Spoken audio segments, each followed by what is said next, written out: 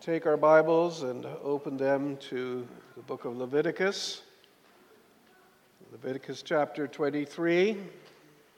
We'll read a section of this chapter.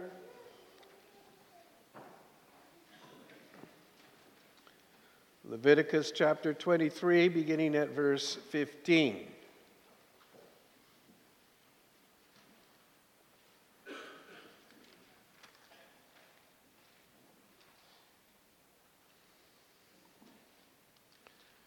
Context, the Lord is setting before the people the manner of the gifts that they are to bring to Him as they gather before the Lord in holy convocation. And at verse 15 we read, "And you shall count for yourselves from the day after the Sabbath, from the day that you brought the sheaf of the wave offering, 7 Sabbaths shall be completed. Count 50 days to the day after the 7th Sabbath, then you shall offer a new grain offering to the Lord. You shall bring from your dwellings 2 wave loaves, 2/10 of an ephah. They shall be of fine flour, they shall be baked with leaven, they are the first fruits to the Lord. And you shall offer with the bread 7 lambs of the first year without blemish, 1 young bull, 2 rams. They shall be as a burnt offering to the Lord with their grain offering and their drink offerings, an offering made by fire for a sweet aroma to the Lord. Then you shall sacrifice 1 kid of the goats as a sin offering and 2 male lambs of the first year as a sacrifice of a peace offering. The priest shall wave them with the bread of the first fruits as a wave offering before the Lord with the 2 lambs. They shall be holy to the Lord for the priest. And you shall proclaim on that same day that it is a holy convocation to you. You shall do no customary work on it. It shall be as a statute forever in all your dwellings throughout your generations. When you reap the harvest of your land, you shall not wholly reap the corners of your field. When you reap, nor shall you gather any gleaning from your harvest. You shall leave them for the poor and for the stranger. I am the Lord your God." And then we turn in the second place to the book of Acts.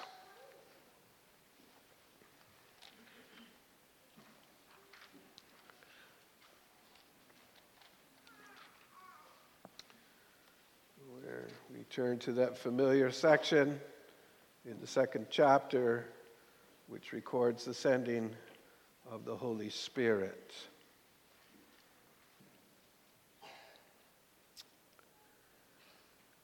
When the day of Pentecost had fully come, they were all with one accord in one place, and suddenly there came a sound from heaven as of a rushing mighty wind, and it filled the whole house where they were sitting.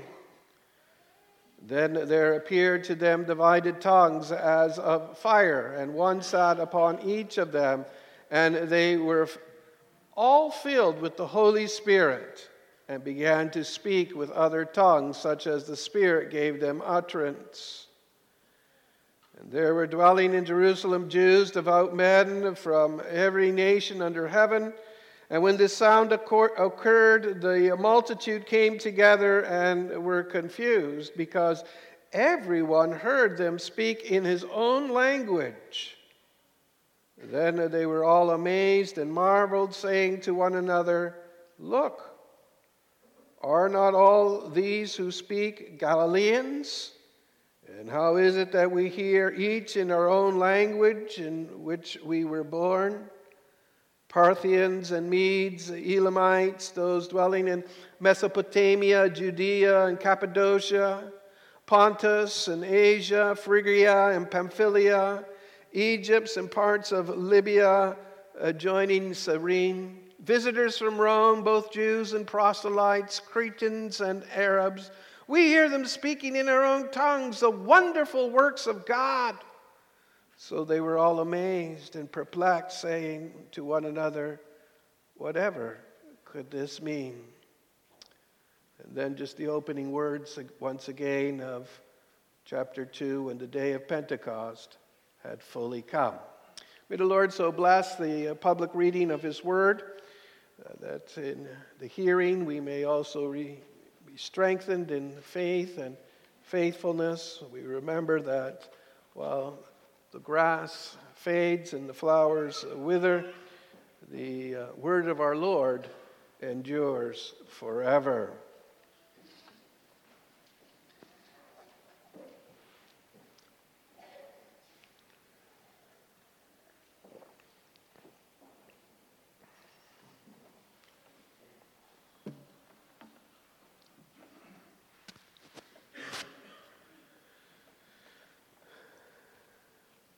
Beloved congregation of our Lord and Savior, Jesus Christ. In a certain respect, today we celebrate an anniversary. And we recognize anniversaries to be milestones. In your bulletin, you record anniversaries. And one of the families, husband and wife here, celebrates an anniversary also on this day.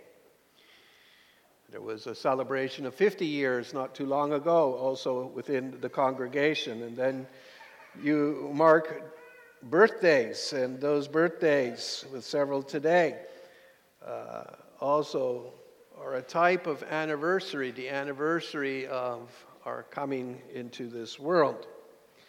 Anniversaries are milestones. They mark turning points in our lives. They're occasions to reflect on what we have experienced in days gone by. What husband and what wife can say that they're the same person that they were on their wedding day? Matrimony changes people, and one's anniversary marks the date that change began. And whether we have been married but a few years, May 28, 2011, or a few more years, or 50 years, there is an opportunity for pondering the Lord's dealings in our lives. And most often when we think of anniversaries, we think of then the pathway that the Lord has taken us, in the case of marriage and the comings and goings, since the wedding day. But anniversaries are also remembered with respect to the homes we live in, our work situations, how long certain businesses have been operating, the establishment of Christian schools. Not too long, the congregation here, the Owen Sound Canadian Reformed Church, will celebrate, I believe it's the 31st anniversary, and if I remember correctly, in early July. But the anniversary of the congregation is an anniversary with a much longer history, and we need to understand that one major point along the way in our history is Pentecost. Pentecost. Certainly the church has existed from the beginning of time and was in God's mind and plan even before the creation of the world, but it is Pentecost where the New Testament church of the Lord Jesus Christ takes her shape and figure. And we draw our line as a congregation back to Pentecost. Today we acknowledge that great event in salvation history, and we may do so by speaking of the anniversary of the church as the Holy Spirit descended to guide and direct what Jesus began in his public ministry. And with joy we may again remember and believe the sending of the Holy Spirit in order that the church of the Lord Jesus Christ may be formed and fashioned. We're all a work in progress for her task in the New Testament era. And as we think of this great moment that bears application to our life together as brothers and sisters, we want to speak for a few moments, listen together regarding the harvest fruits, The sending of the Holy Spirit testifies to the harvest of first fruits. Then we also recognize that the sending of the Holy Spirit is marked by a holy convocation, and we must say all of this is an affirmation of amazing grace. The anniversary of the church has a long history and deep roots. And to understand those roots, we have to go back to the Old Testament and to our Old Testament scripture lesson, which bears witness to the moment of Acts 2. Pentecost was the feast of harvest. We might say, in a certain sense, it's similar to our Thanksgiving Day, a special day. Every day is Thanksgiving, of course, but a special day when we mark the giving of thanks. 50 days. That's where we get our word penta. 50 days after the harvest of the early spring grains, and the blessing of the Lord and the bounty of his provision, that had to be acknowledged. It was a festival of joy. Mandatory and voluntary offerings were brought before the Lord. When you gave of your gifts earlier in the service, it was not just simply a matter of dropping your offering into an offering bag, but it was a gift returned to the Lord. The purpose of the festival was to show open thanksgiving for the Lord's blessings. And now with the Pentecost of Acts chapter 2, there's another celebration of harvest, a harvest of souls, a harvest of redeemed lives. On that first Pentecost day, 3,000 represented the first fruits of redemption paid for in the crucifixion of Christ.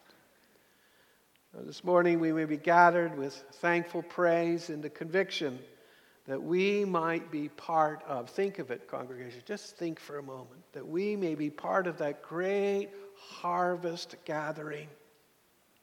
We are reminded of what we confess with question and answer 54 with respect to the Holy Catholic Christian Church, and with joy we declare that we believe. We believe that the Son of God out of the whole human race, from the beginning of the world to its end, gathers, defends, preserves for himself by his Spirit and Word in the unity of true faith, a church chosen to everlasting life. And then the believer goes on to say, I believe that I am and forever shall remain a living member of it. Think again of that first Pentecost day in the New Testament era. The disciples are gathered together, a group of 120. They are awaiting, as they have been told, as they have been commanded, the coming of the Holy Spirit. And when the Holy Spirit came, what happened? The disciples went out to the streets and they preached. They preached that the coming of the Holy Spirit was the fulfillment of the prophecy of Joel given to all to call men and women to Christ and salvation. Peter then preached Jesus, concluding his sermon saying, let all the house of Israel therefore know assuredly that God has made Jesus both Lord and Christ. This Jesus whom you crucified. And then we are told, the Holy Scriptures tell us that immediately when they heard this, they were cut to the heart. Cut to the heart. It said to Peter and the rest of the apostles, brethren, what shall we do?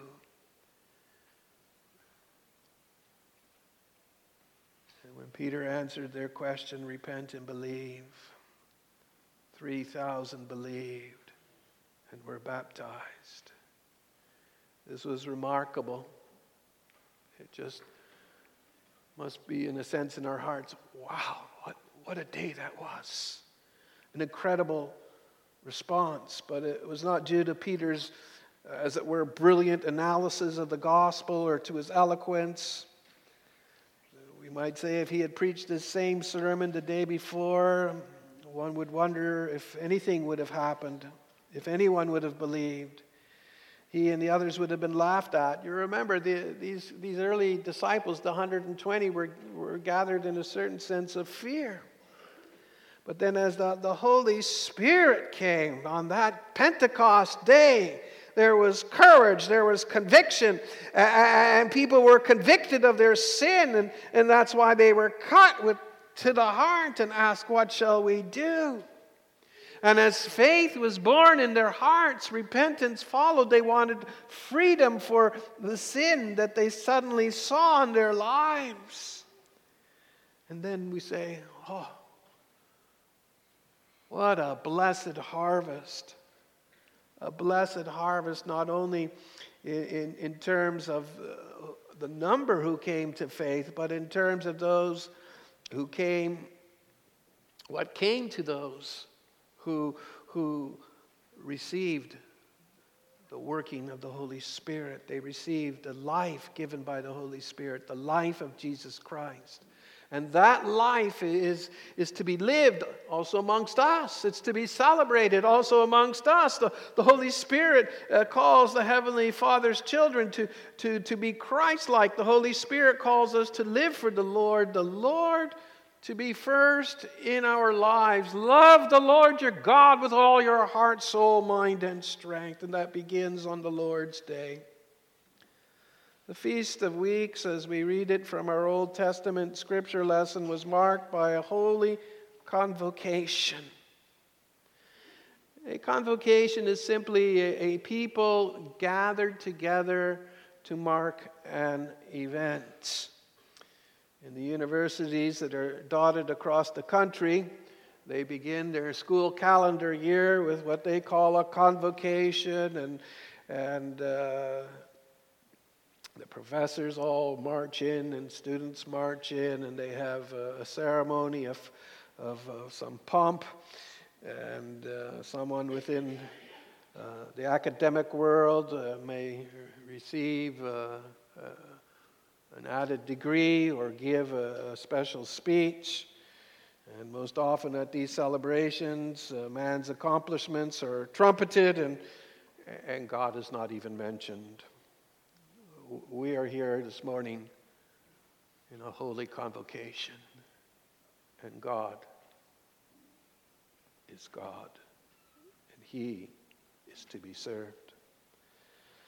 The people who gathered to celebrate God's goodness to them some 50 days after the barley harvest had begun by coming together celebrating God's goodness, His mercy, His providence. And they did so with worship, with the bringing of sacrifices which were designed to be a sweet-smelling aroma to God. Very particular instructions were given to the people. Worship is never to be haphazard. Their offerings were to be the first fruits, not the leftovers. No customary work was to be performed. The people were reminded of their diaconal task in leaving the corners of their fields so that the poor might glean and thereby not grow hungry. And now we fast forward again to the first Pentecost. It's the first day of the week, the Lord's Day. One of the hymns speaks of a triple light, light given on the first day of creation, Christ arising on the first day, and now Pentecost on the first day.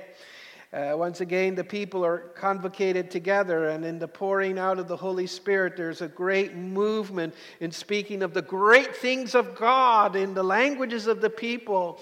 And these languages were not gibberish, but they were clear languages that were understood. The people heard the gospel explained to them in their own language. People understood what was being spoken of, and the preaching of the word as Peter delivers this Pentecost sermon, it was an understandable word that cut to the heart.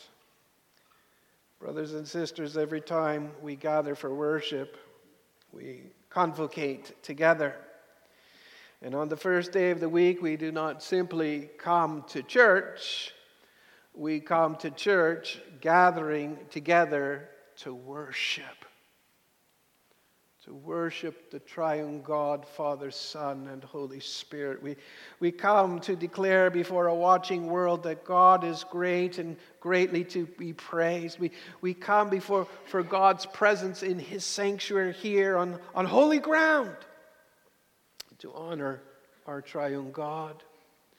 We come before the King of Kings and the Lord of Lords to show our admiration and our adoration of our Redeemer and Savior, the Lord Jesus Christ.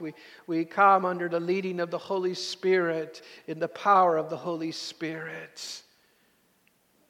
We come as the Father's children, dependent on each and every mercy and how we need those mercies. And we come then to lift up the name of the triune God. We come to hear the Spirit-infused, God-breathed word. All Scripture has been given to us under the inspiration of the Holy Spirit. We come to bring our prayers before the throne of grace, and we come to bring our praises and song. We come to bring our offerings. The Lord is very particular in the way we bring our worship, but also our offerings. There has to be purpose to our giving. What we give before the Lord full well knows. And we may never come to a spot in our lives where we think, well, it's just another offering, another collection. No, these are sacred moments.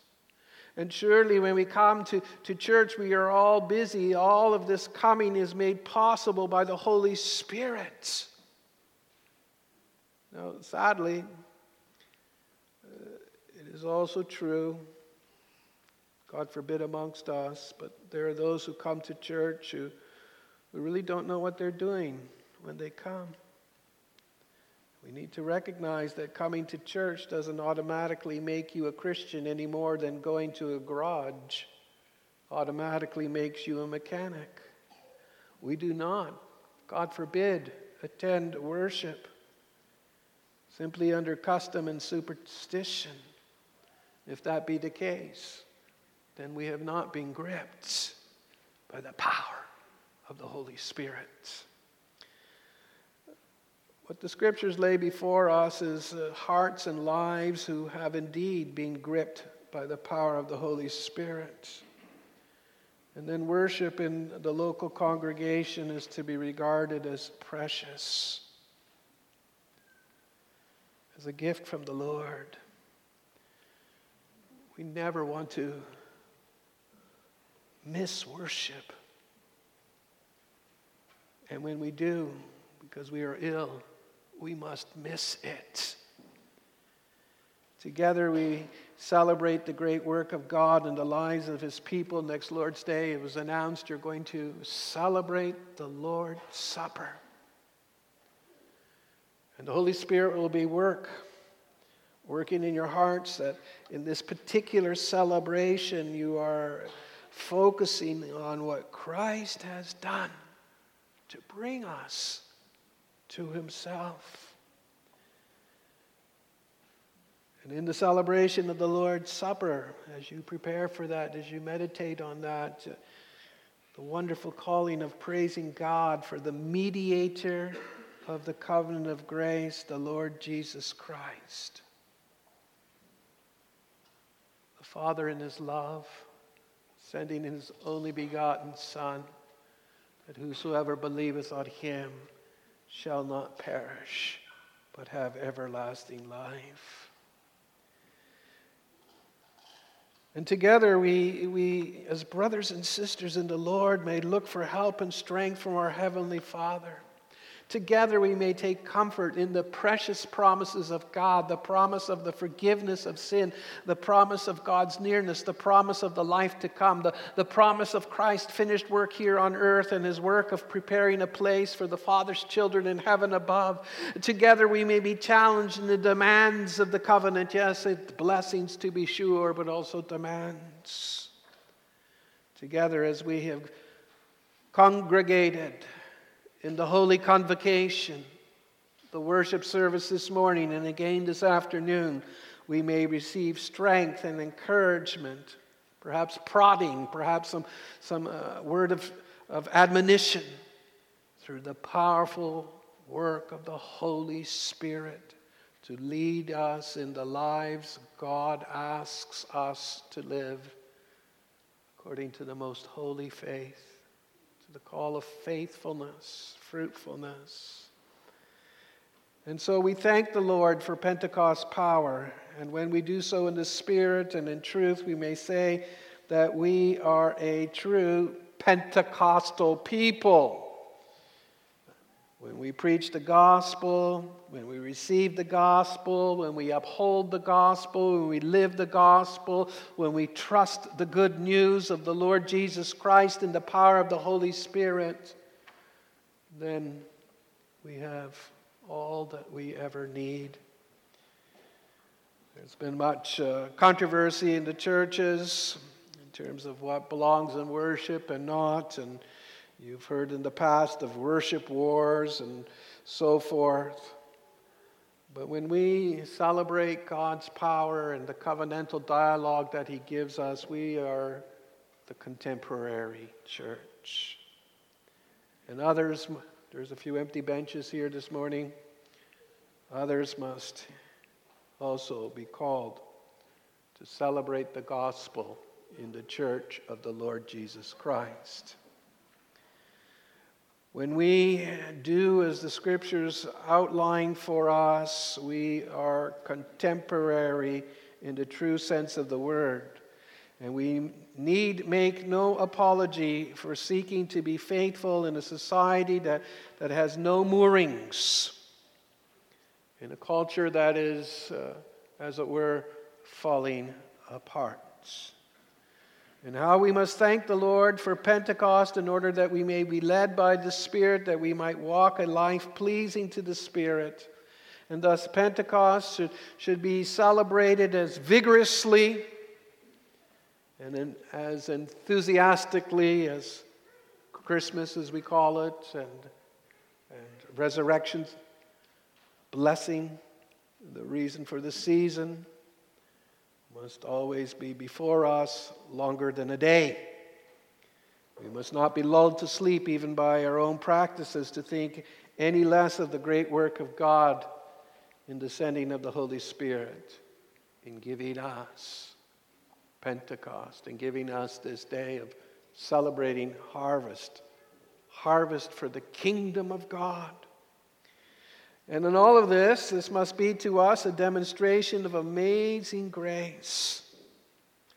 You know, in our pattern of life together, sometimes we forget that. This is simply amazing. And we need to understand how amazing it is that we are here this morning, or rather than in our beds. How amazing it is that we're not puttering on our lawns, but we are in the house of the Lord. What privilege is ours, but also responsibility.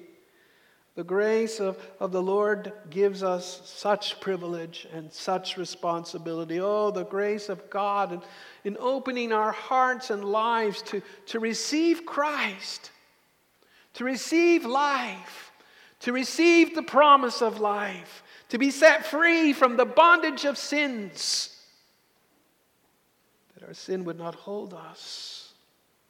We fall often, but we turn to the Lord, and we ask the Lord by the power of His Spirit to direct us on that level path, that straight path, that pilgrim path, the narrow road.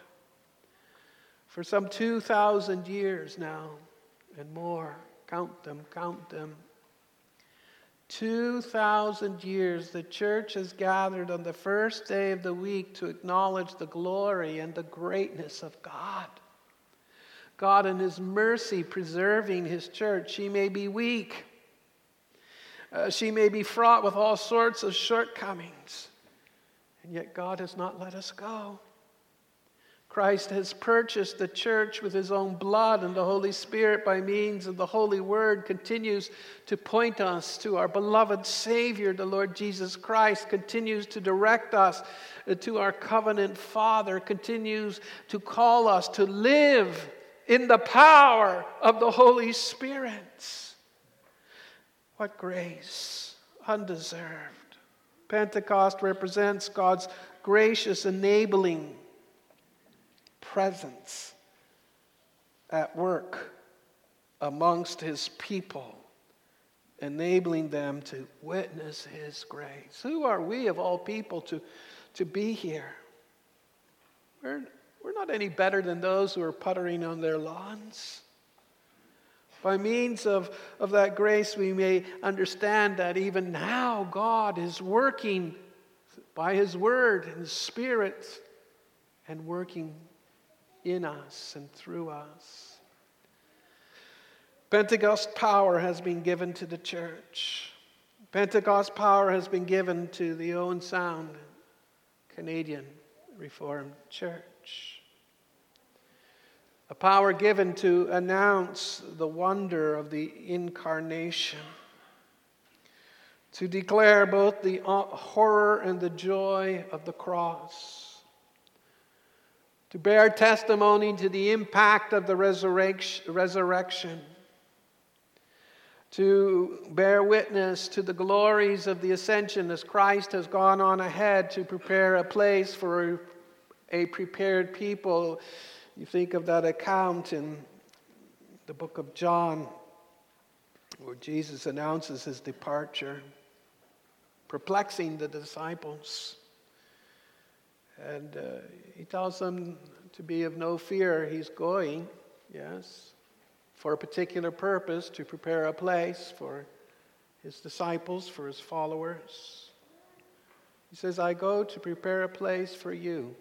Now, when you think of that, it's a promise that belongs to all believers. The Lord is preparing a place for us. And when we get a sense of that place, as described in the book of Revelation in different places, you say, wow, what amazing grace. We take great joy in the Holy Spirit-inspired promise that Jesus is coming again. And what a glory to know that as we're traveling, as these pilgrims, we look forward to the great day of days. Perhaps in our lifetime that great trump will resound. The Lord will descend as he ascended. Oh, what rich people we are to know what the Lord has spoken to us. We do not live in the dark. We live in the light of his word. So many traveling with veiled faces, so many traveling in blindness. Oh, the church has work to do. And it is a work that can only be accomplished through the power of God's grace, through the work of the Holy Spirit.